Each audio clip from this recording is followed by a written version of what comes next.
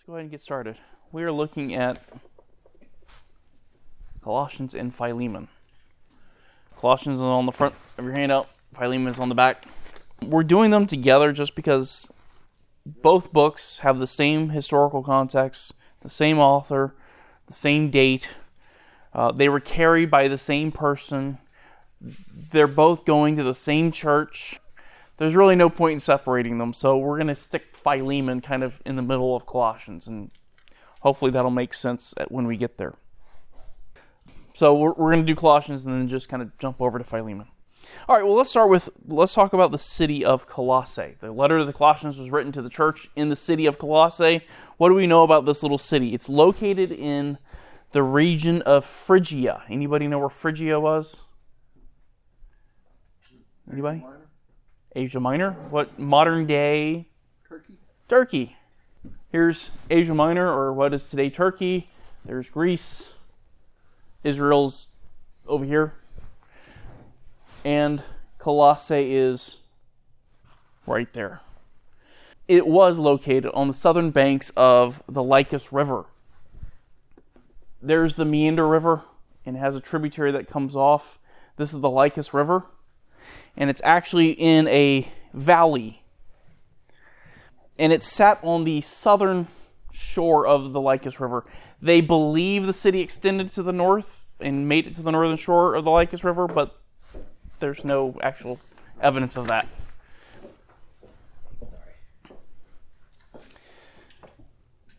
This actually is a large valley, and it extends all the way up the Lycus River.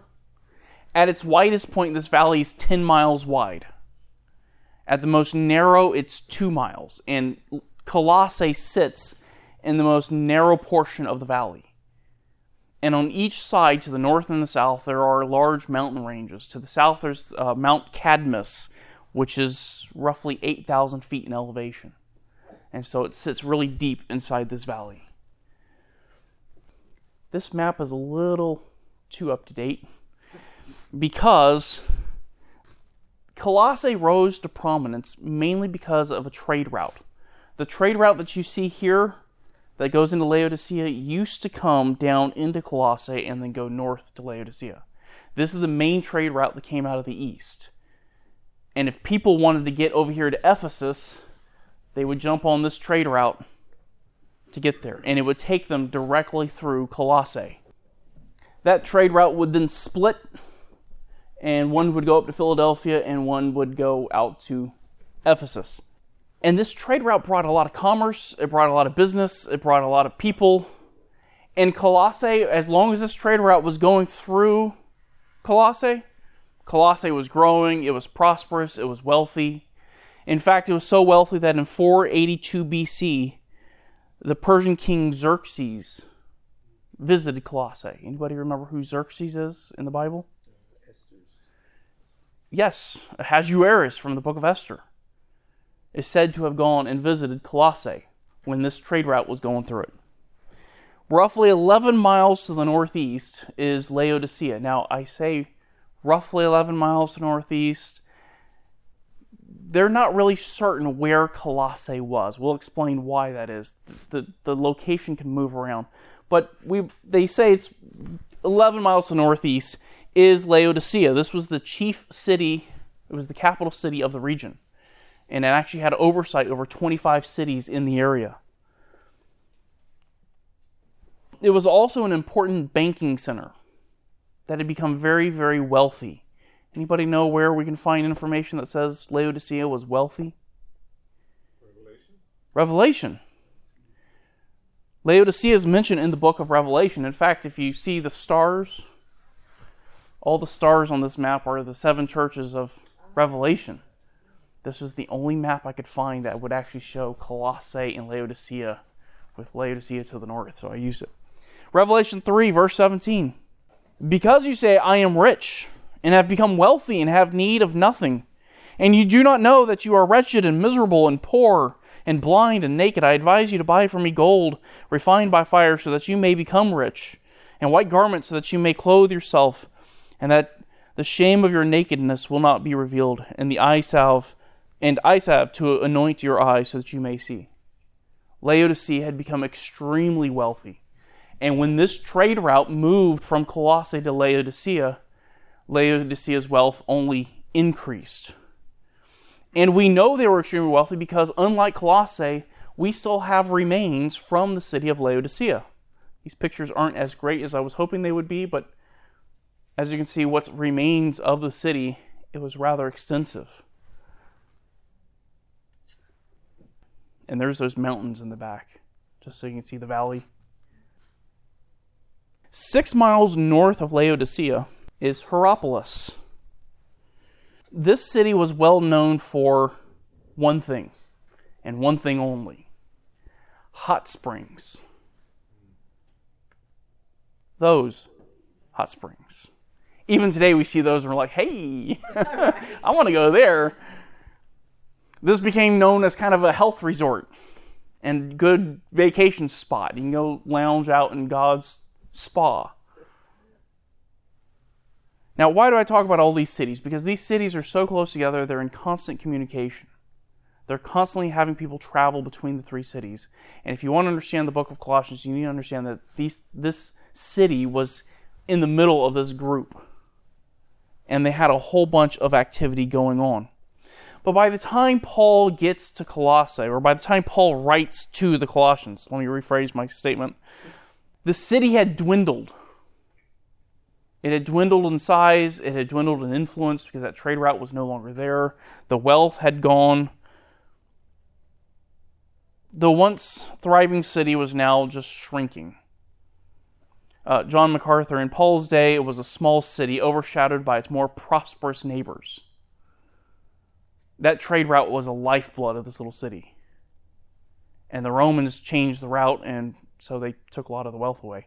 J.B. Lightfoot, who actually does really good work, said this: "We shall therefore be prepared to find that while Laodicea and Hierapolis both hold important places in the early records of the church, Colossae disappears wholly from the pages of history. Its comparative insignificance is still attested by its ruins, which are few and meager, while the vast remains of temples, baths, theaters, aqueducts, gymnasia, and sepulchres, strewing the extensive sites of its more fortunate neighbors, still bear witness to their ancient prosperity and magnificence."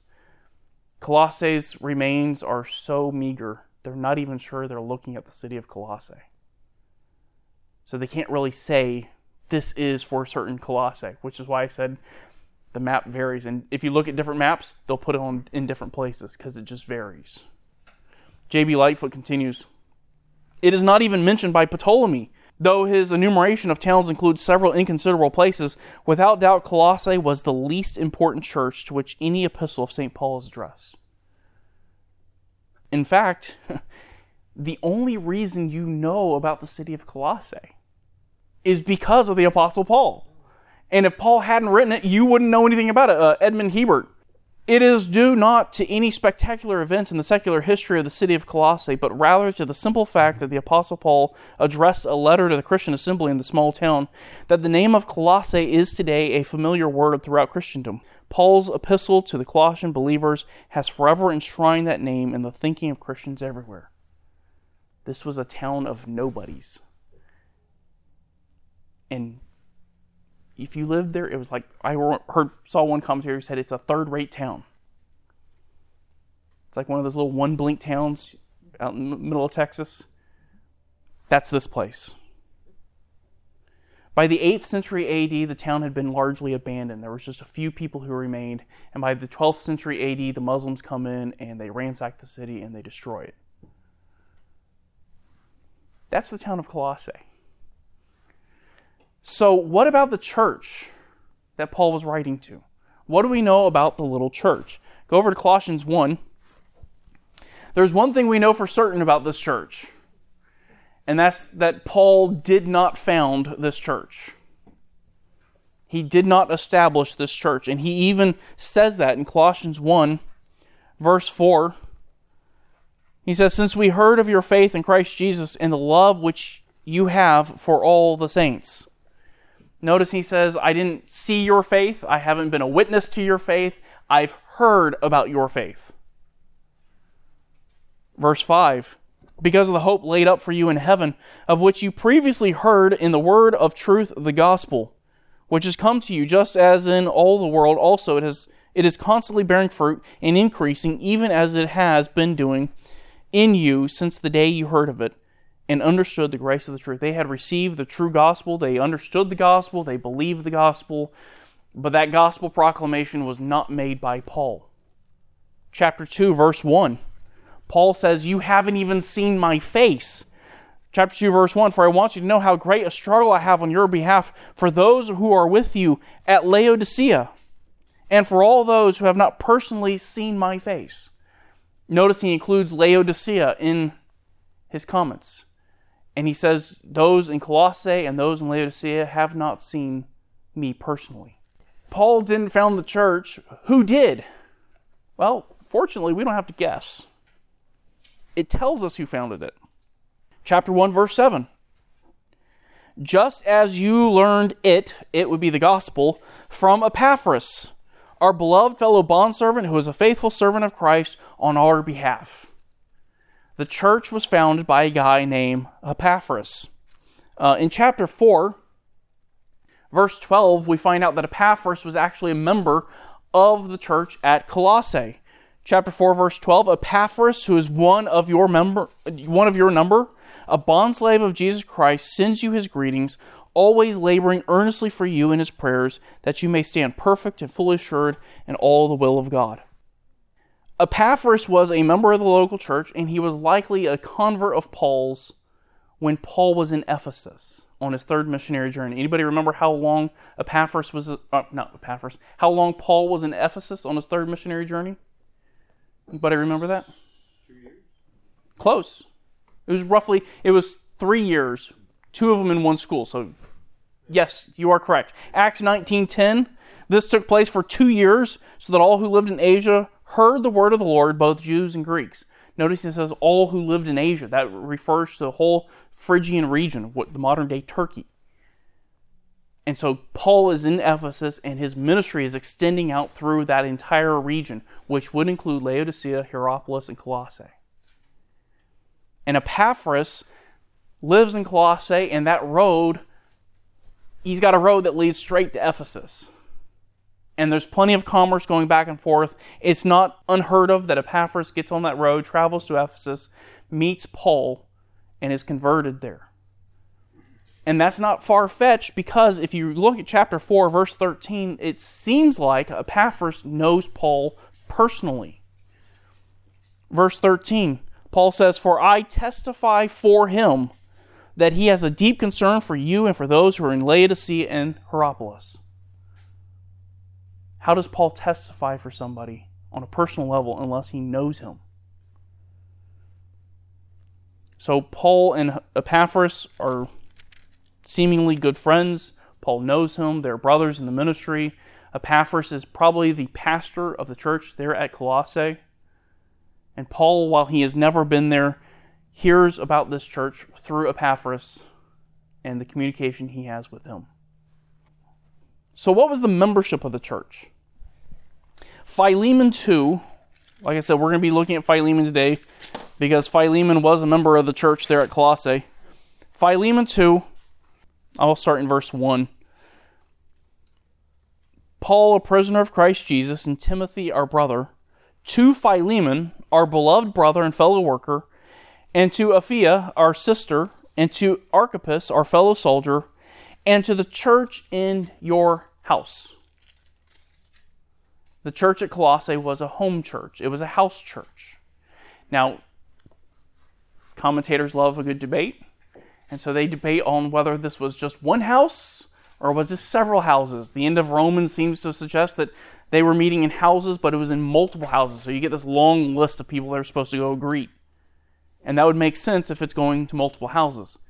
And some people say, well, this is just one house, this is multiple houses. Let me end the debate. We don't know. We don't know how many houses it was. We don't know how many people were in there. But we do know that this church was predominantly filled with Gentiles. Back in Colossians 1, verse 27, to whom God willed to make known what is the riches of the glory of of this mystery among the Gentiles, which is Christ in you. That's Christ in the Gentiles. Chapter 2, verse 13. When you were dead in your transgressions and the uncircumcision of your flesh, He made you alive together with Him, having forgiven us all our transgressions. Before you were a believer, you were uncircumcised. That would not be true of a Jew. He's writing to Gentiles. This is a Gentile region. It's predominantly Gentiles in that region. And when he writes to them, he refers to them and speaks to them as though they were Jews. He also does not bring up a whole lot of Old Testament quotes. Actually, if I remember correctly, he doesn't bring up any Old Testament quotes. Whereas you look at a book like Hebrews, Old Testament is everywhere. Here you have no Old Testament. But that doesn't mean that there were no Jews there. Because just the mere fact that he mentions circumcision suggests that, well, they understand something about Jewish custom. And history tells us there were Jews in the area. And we know that because in the 2nd to 3rd century BC, Antiochus III, or Antiochus the Great, who was the Assyrian king, sent roughly 2,000 Jews to Phrygia. Now, I went back and I started looking at this. If you read Josephus, he actually has a letter from the king. And there was something about a rebellion going on in Phrygia, and so he was sending 2,000 Jews because that was somehow going to help with the rebellion. I'm not sure how that all worked out, but he sent 2,000 Jews to Phrygia. Well, the primary cities in Phrygia are Ephesus, Laodicea, Colossae, and Hierapolis. And so it would only make sense that this church in Colossae would have some Jews in it because, well, there's Jews living in the area. And there is evidence that the Jews in Phrygia weren't exactly orthodox in their beliefs. And that'll become relevant later. The Jewish Talmud gives Jewish tradition, has this statement: the wines and the baths of Phrygia have separated the 10 tribes from Israel. They're not really speaking highly of the Jews in Phrygia. They were a little unorthodox, and as we look at the error of the Colossian church, we'll see what that error was. Okay, so we know who founded the church. We know something about the church itself. When did Paul write this? Anybody remember? 62? Okay. Where was Paul? Prison. Paul was in prison. He was in prison in Caesarea. Rome. Yes. I was just seeing who remember from last week. Yes, he's in prison in Rome. So why is Paul in prison in Rome writing a letter to a church he's never been to? What's the occasion that brought this about? Well, the first reason Paul decides to write is that he needs to return the slave Onesimus back to his master. Jump over to the book of Philemon, and this is where we'll hit on the book of Philemon today. Let's learn a little bit about Philemon and this guy named Onesimus. Onesimus was a slave. We know that, verses 15 and 16 of Philemon. He says, "For perhaps he was for this reason separated from you for a while, that you would have him back forever, no longer as a slave, but more than a slave, a beloved brother, especially to me, but how much more to you, both in the flesh and in the Lord." Onesimus was the slave of Philemon. That was not uncommon during that day. Please don't think American slavery, very different. This wasn't a racially based slavery. He may have been born as a slave, or he may have been sold into slavery. We don't know.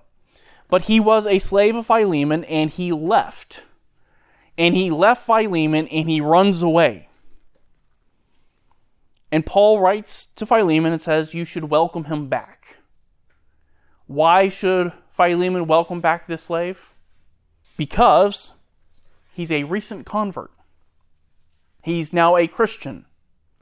Before, he wasn't a Christian, and he was useless to you, evidenced by the fact that he ran away. Now he's a brother in Christ. Philemon, verse 10, I appeal to you for my child, Onesimus, whom I have begotten in my imprisonment. So Paul, while he's in prison, meets this guy named Onesimus. Now you remember in the end of Acts, Paul's in house arrest, right? He's allowed to have visitors. He's probably even allowed to leave the house as long as he has his guard with him. So it's not unlikely that he would have met Onesimus. And he gives Onesimus the gospel. Onesimus had fled from his master. He went to Rome, finds the Apostle Paul. He gets converted. And the two of them build this little friendship. And Paul was not excited about sending Onesimus back. He realized he needed to send him back, but he really didn't want to. Philemon, verse 11, speaking of Onesimus, who formerly was useless to you, but now is useful both to you and to me. As an unconverted man, Onesimus was not much use to Philemon. As an unconverted man, he wasn't much use to Paul either. But now that he's been converted, he has been a tremendous help to Paul while Paul's been in prison, and he's been a tremendous help to the ministry. And so Paul is going to send this runaway slave home. And I have to think that he would have sent him home with some instructions on how he's supposed to behave now that he's a Christian. Can you think of anywhere Paul in the prison epistles talks about slaves? Ephesians. Where in Ephesians? Do you know? Ephesians 6, verses 5 through 8. Slaves, be obedient to those who are your masters according to the flesh, with fear and trembling in the sincerity of your heart as to Christ, not by way of eye service as man-pleasers, but as slaves of Christ, doing the will of God from the heart, with good will, render service as to the Lord, and not to men, knowing that whatever good thing each one does, this he will receive back from the Lord, whether slave or free. I would imagine that Paul would have told Onesimus, okay, look, I know you don't like being a slave, but now you're a slave of Christ. And so you are to go back to your master and you're to serve him like you would serve Christ. And even in Colossians 3, starting in verse 22, slaves in all things obey those who are your masters on earth, not with external service as those who merely please men, but with sincerity of heart, fearing the Lord. Whatever you do, do your work heartily, as for the Lord rather than for men, knowing that from the Lord you will receive the reward of the inheritance. It is the Lord Christ whom you serve. Onesimus, go back to your master and serve him as though you were serving Christ. That is your job. And so Paul writes to Philemon and he says, look, I'm sending him back to you. Philemon 12, I have sent him back to you in person. That is, sending my very heart, whom I wish to keep with me, so that on your behalf he might minister to me in my imprisonment for the gospel. I wish I could keep him here. He's so useful to me. He's such an encouragement to me in my imprisonment. But I got to send him back, and I don't want to. What's the driving motivation behind Paul's encouragement to Philemon? What is it that should encourage Philemon to receive this slave back? It's the fact that he's now a brother in Christ. That's why Philemon should take him back. And Philemon is a man who loves Christians. He loves the brethren. Just look at how Paul speaks of Philemon. Philemon, verse 1. To Philemon, our beloved brother and fellow worker. Verse 5. Because I hear of your love and of the faith which you have toward the Lord Jesus and toward all the saints. You love the saints, you love the Lord. Verse 7, for I have come to have much joy and comfort in your love, because the hearts have been refreshed through you, brother. You refresh, you encourage other people. Verse 9, yet for love's sake, I rather appeal to you, since I am such a person as Paul, the aged, and now also a prisoner in Christ. I want you to take him back because he's a brother, and you love the brethren. That's who you are. And you might think, well, yeah, but you're sending him back to his slave master. Yes, but he's sending him back to a Christian. A Christian who Paul commends. And nowhere in this letter is Philemon accused of in any way mistreating Onesimus. In fact, Philemon would have known Paul's encouragement to slave masters. Colossians 4, verse 1, "Masters, grant to your slaves justice and fairness, knowing that you too have a master in heaven." Treat Onesimus not just as your slave, but treat him as a brother in Christ, because you will be held accountable to the Lord for how you treat him. And receive Onesimus as you would receive me, is the statement, is the idea. Verse 17 of Philemon. "If then you regard me as a partner, accept him as you would me. But if he has wronged you in any way, or owes you anything, charge that to my account." That's such a wonderful picture of the gospel. Impute that to me. Credit his fault to me, and I'll pay whatever it is that he owes. I, Paul, am writing this with my own hand. I will repay it. Not to mention to you that you owe to me even your own self as well. Paul sends Onesimus back. And he sends him back with a guy named Tychicus. Anybody remember Tychicus from the book of Colossians? What did Tychicus do? You guys didn't know you were coming in for a quiz today, did you? I used to pronounce it Tychicus. Yeah. Colossians chapter 4, verse 7.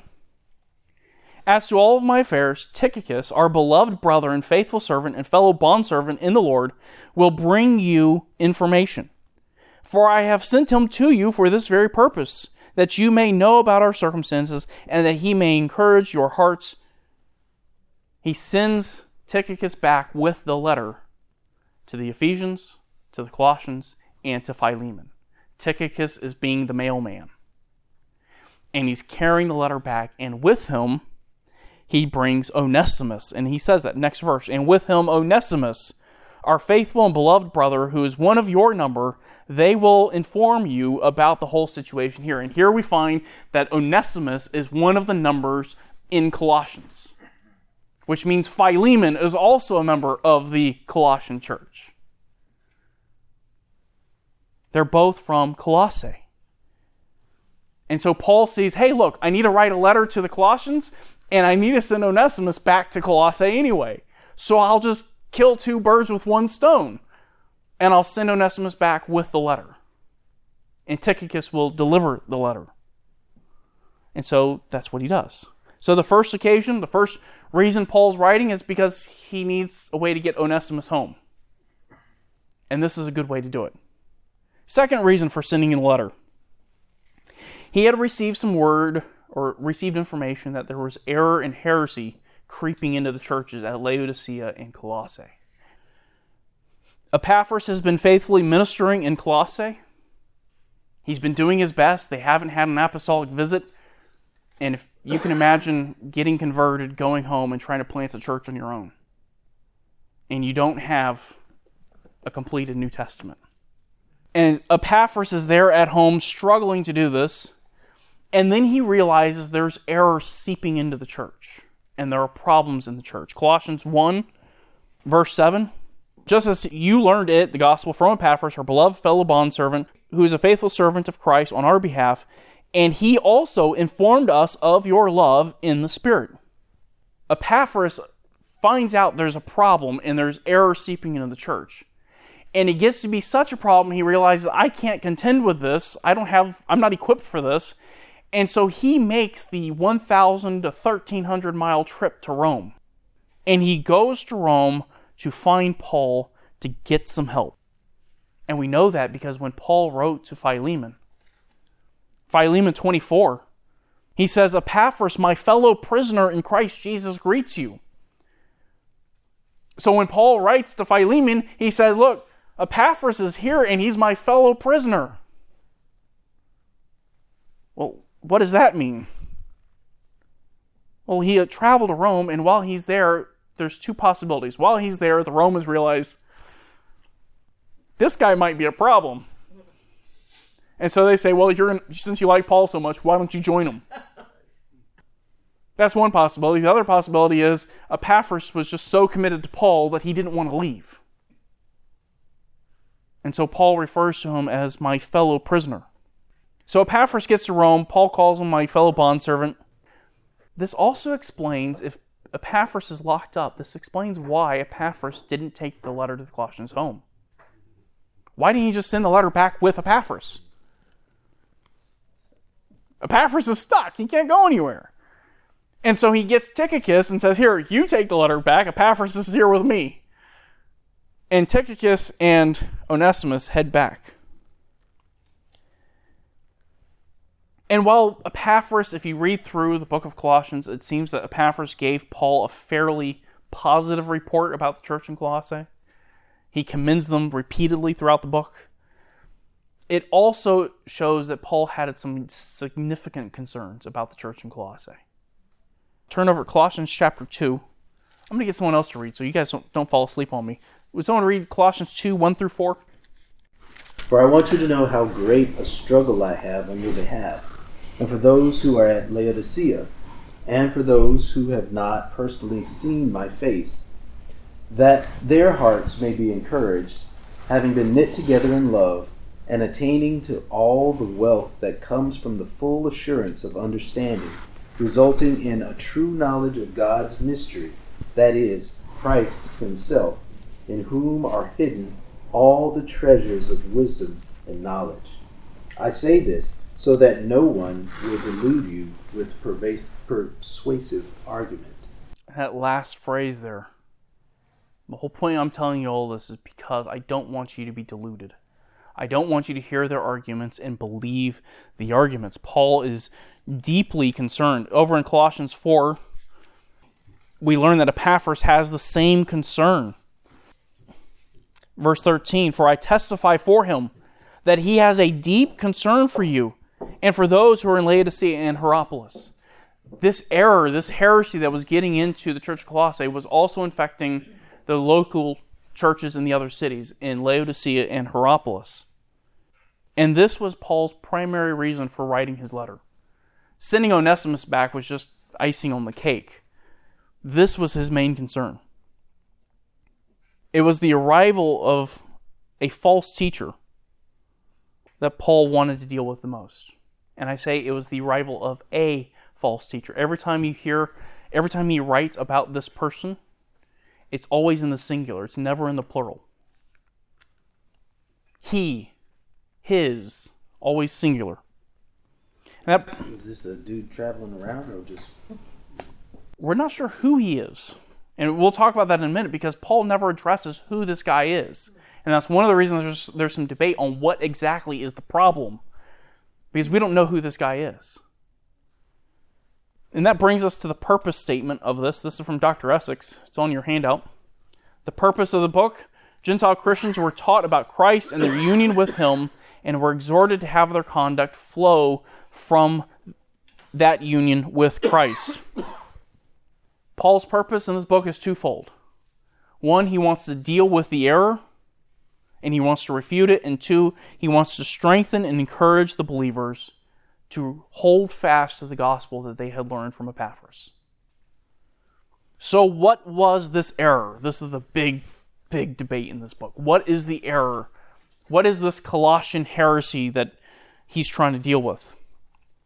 First, I want to make sure that you realize that this is a heretical error. If you turn back to Colossians 1, verse 23, notice how Paul speaks about the error. If indeed you continue in the faith, firmly established and steadfast, and not moved away from the hope of the gospel that you have heard, which was proclaimed in all creation under heaven, and of which I, Paul, was made a minister.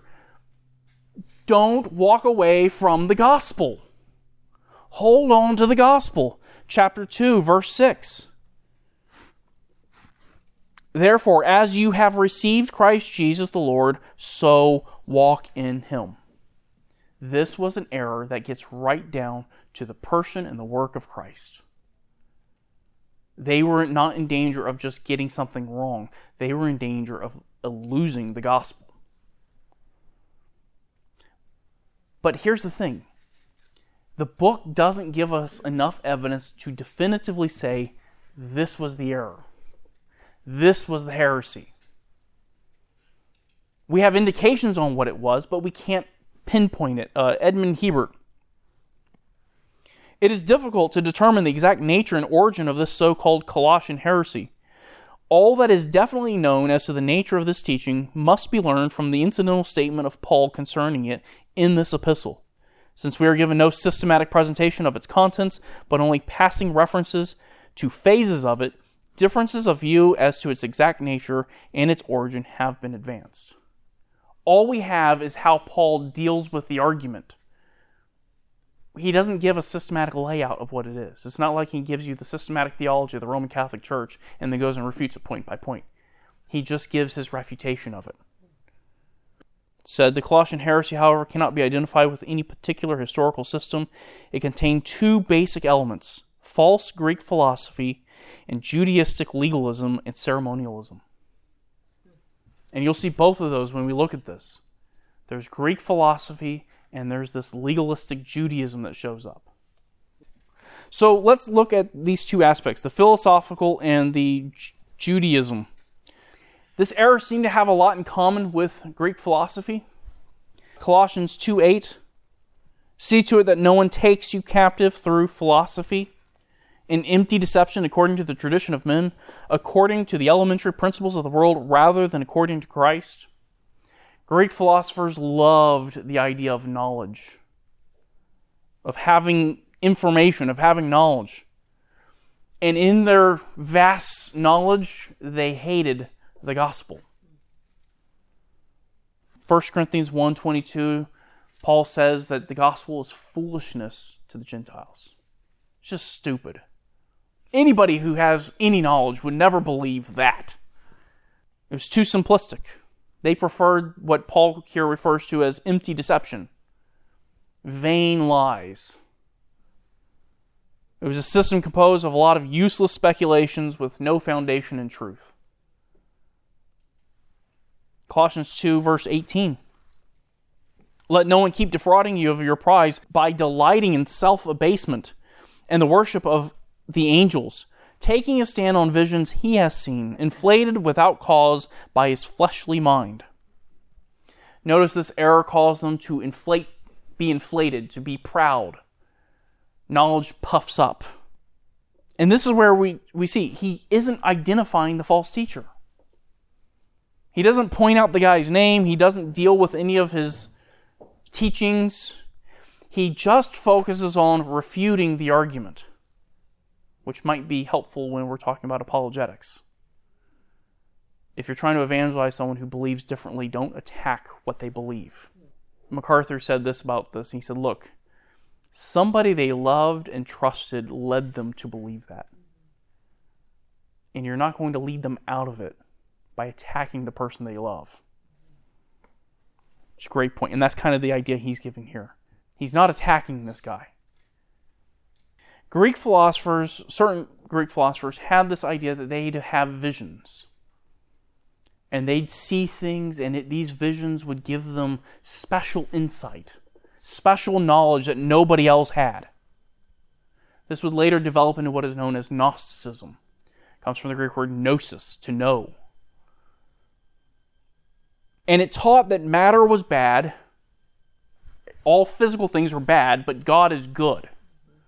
Well, if you believe that, then you have to come up with an explanation of how a good God creates evil matter. And so they came up with the idea that God sends out emanations. An emanation of God would be like an angel. Jesus would be an emanation who comes from God, but he's not actually God. And it's through the emanation that God creates. So it's not actually God creating the evil matter, it's this emanation. And these emanations also provide knowledge and information. And this information is what you need in order to be saved. And so this false teacher came in and started saying, look, I have access to this emanation from God. You don't have access to it. And if you want to be saved, I'm your guy. You need to know what I know. And he would say, look, this is coming from an angel, which is why in Colossians 2:18 he says, stop worshiping angels. Because they would worship these emanations. And so this little scheme that this teacher had caused some real problems. Caused some real problems in their theology. When you say Jesus is just an emanation of God, your gospel is a little twisted. First, it rejected his humanity. And this is where this gets really weird, because they say, well, he wasn't actually human. Because, well, God hates matter. And so if you're going to say Jesus is God, then he can't be human. Colossians 1, verse 22, yet he has now reconciled you in his fleshly body through death, in order to present you before him holy and blameless and beyond reproach. And Paul responds to them and says, no, you don't understand. If he's not a human, you're not reconciled. Salvation doesn't work if he's not human. And then other people say, well, fine. Well, if you're going to say he's a human, then he can't be God, because God hates matter. Okay, Colossians 2:9. For in him all the fullness of deity dwells in bodily form. You see how he's refuting the argument that he can't be God and man at the same time? The other aspect of this heresy was a legalistic form of Judaism. And Paul portrays circumcision here. And he essentially says, look, it's not necessary. You don't need to be circumcised. Look at Colossians 2, verse 11. And in him you were also circumcised, with a circumcision made without hands, in the removal of the body of the flesh, by the circumcision of Christ. It's not physical circumcision that you need. The false teacher who's coming in telling you need to be circumcised, he's wrong. You need the spiritual circumcision that Christ gives. Colossians 3, verse 11. A renewal in which there is no distinction between Greek and Jew, circumcised and uncircumcised, barbarian, Scythian, slave, and free man, but Christ is all and in all. They promoted not only circumcision, but this false teacher promoted keeping the Sabbath and keeping dietary restrictions. If you really want to be saved, got to stay away from the bacon. Cannot have bacon. Colossians 2:16, therefore, no one is to act as your judge in regard to food or drink, or in respect to a festival or a new moon or a Sabbath day. Hey, Colossian believers, don't be scared about what this guy is saying. If you don't keep some festival that he's telling you to keep, it's not going to change your salvation. You don't need to stick to all these little rules about what you're to eat and what you're not to eat. And it went beyond just what they would eat. This false teacher was promoting a strict form of asceticism. Asceticism is a harsh treatment of the body. It's like the Roman Catholic Church in the medieval period, where they would flog themselves. You treat the body harshly. Colossians 2, verse 20. If you have died with Christ to the elementary principles of the world, why, as if you were living in the world, do you submit yourself to decrees such as do not handle, do not taste, do not touch, which all refer to things destined to perish with use, in accordance with the commandments and the teachings of men? Stop submitting yourself to these little rules. 23. These are matters which have, to be sure, the appearance of wisdom and self-made religion and self-abasement and severe treatment of the body, but are of no value against fleshly indulgence. Severe treatment of the body. Brutalizing the body, thinking that's somehow going to stop you from engaging in sin. So what's Paul's solution? What's Paul's argument here?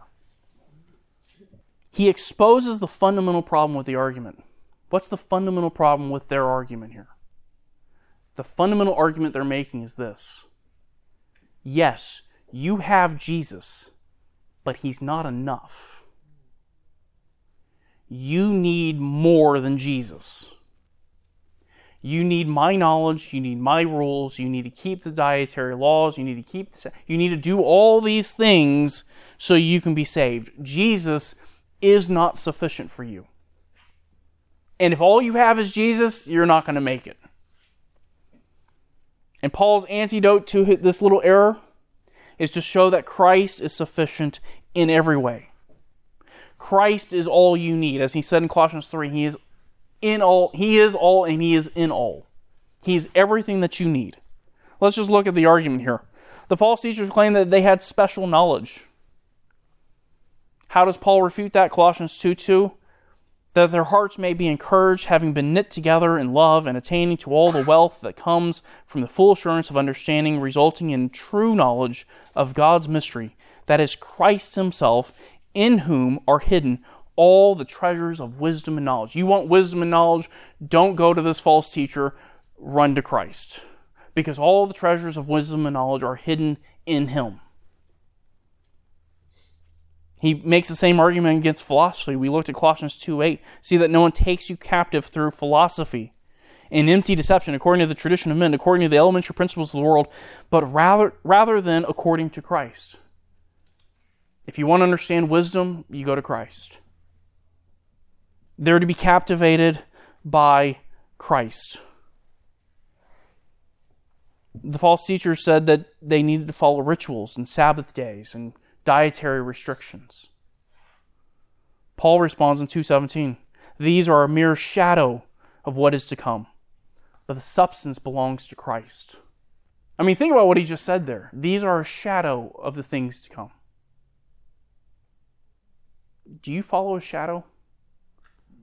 A shadow is passing. The sun comes up, the sun goes down. As soon as the sun goes down, the shadow is gone. They're meant to go away. It's not the shadow you follow, it's the person who's casting the shadow that you follow. And all of those rituals, all of the law was meant to point you to Christ and to bring you to Christ and to show you you can't live up to the law. And what about those dietary restrictions? We looked at 2:23, the end of 23. All those dietary restrictions, the harsh treatment of the body, he says, are of no value against fleshly indulgence. You can beat your body all day long. It's still not going to change the fact that you have a sinful heart. And if you don't deal with the heart, you're not going to make any progress. They're all useless. They're nothing more than self-made religion. You don't need all of that. You need one thing. What's the one thing you need? You need Christ. That's what you need. Colossians 3:1. Therefore, if you have been raised up with Christ, keep seeking the things above, where Christ is, seated at the right hand of God. Set your mind on the things above, not on the things that are on the earth. That means don't fill your mind with the empty, vain speculations of the world. For you have died, and your life is hidden with Christ in God. When Christ, who is our life, is revealed, then you also will be revealed with him in glory. Christ is sufficient for your salvation. He's superior to all of those things. And everything the Colossian believers need can be found in Christ. Colossians 1 verse 13, for he rescued us from the domain of darkness and transferred us into the kingdom of his beloved Son. The rescue's been accomplished. You've been moved from one kingdom to the next. It was done by Christ. Without your laws, without the legalism, without the self-abasement. Chapter 2 verse 13. When you were dead in your transgressions and the uncircumcision of your flesh, he made you alive together with him, having forgiven us all of our transgressions, having canceled out the certificate of debt consisting of decrees against us, which was hostile to us, and he has taken it out of the way, having nailed it to the cross. All of redemption was accomplished by Christ. And thus, because Christ accomplished all of your redemption, because he did everything you need, he should have the first place in your life. He should be the most prominent thing in your life. Would someone read Colossians 1, 15 to 18? He is the image of the invisible God, the firstborn of all creation. For by him all things were created, both in the heavens and on earth, visible and invisible, whether thrones or dominions or rulers or authorities. All things have been created through him and for him. He is before all things, and in him all things hold together. He is also the head of the body, the church, and he is the beginning, the firstborn from the dead, so that he himself will come to have first place in everything. First place in everything. He should be above everyone and everything. So he is preeminent. He is able to present you to the Father complete.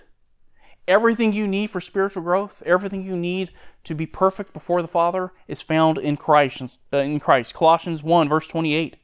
We proclaim Him, admonishing every man and teaching every man with all wisdom, so that we may present every man complete in Christ. It's through the proclamation and the teaching about Christ that a person can grow in maturity. You grow in maturity as you learn about Christ. You don't need all this extra special knowledge. His message is really, really simple. Christ is everything. That's the message of Colossians. Colossians 2:9, He is God. Colossians 1:16, He is your Creator. Colossians 1:20, 2:13 and 14, He is your Savior. Colossians 1:18, He's the head of the church. And therefore, Colossians 1:18, He should be the head of your life. The ending of his book, starting in chapter 3, he transitions. And he says, look, since Christ did all this for you, since Christ is who He is, that means you should change. Your life should be different. Colossians 1:10 says you should be seeking to be pleasing to Him in all respects, in everything that you do. And not just turn away from the outward sin. The false teachers just wanted them to change their outward behavior. Christ wants to rule in your heart.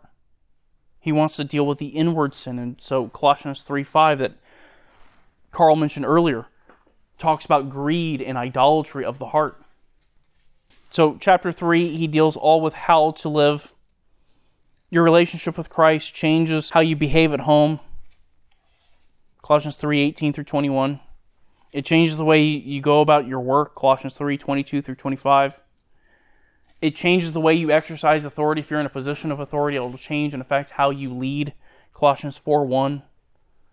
Your relationship to Christ should change how you interact with others, how you speak. Colossians 4:2 through 6. He is all and in all, and He should affect all. All right, well, it's 10 o'clock. Let me pray for us and we'll be done. Father, we thank You for today. We thank You for this opportunity to study Your Word. We thank You most of all for Christ.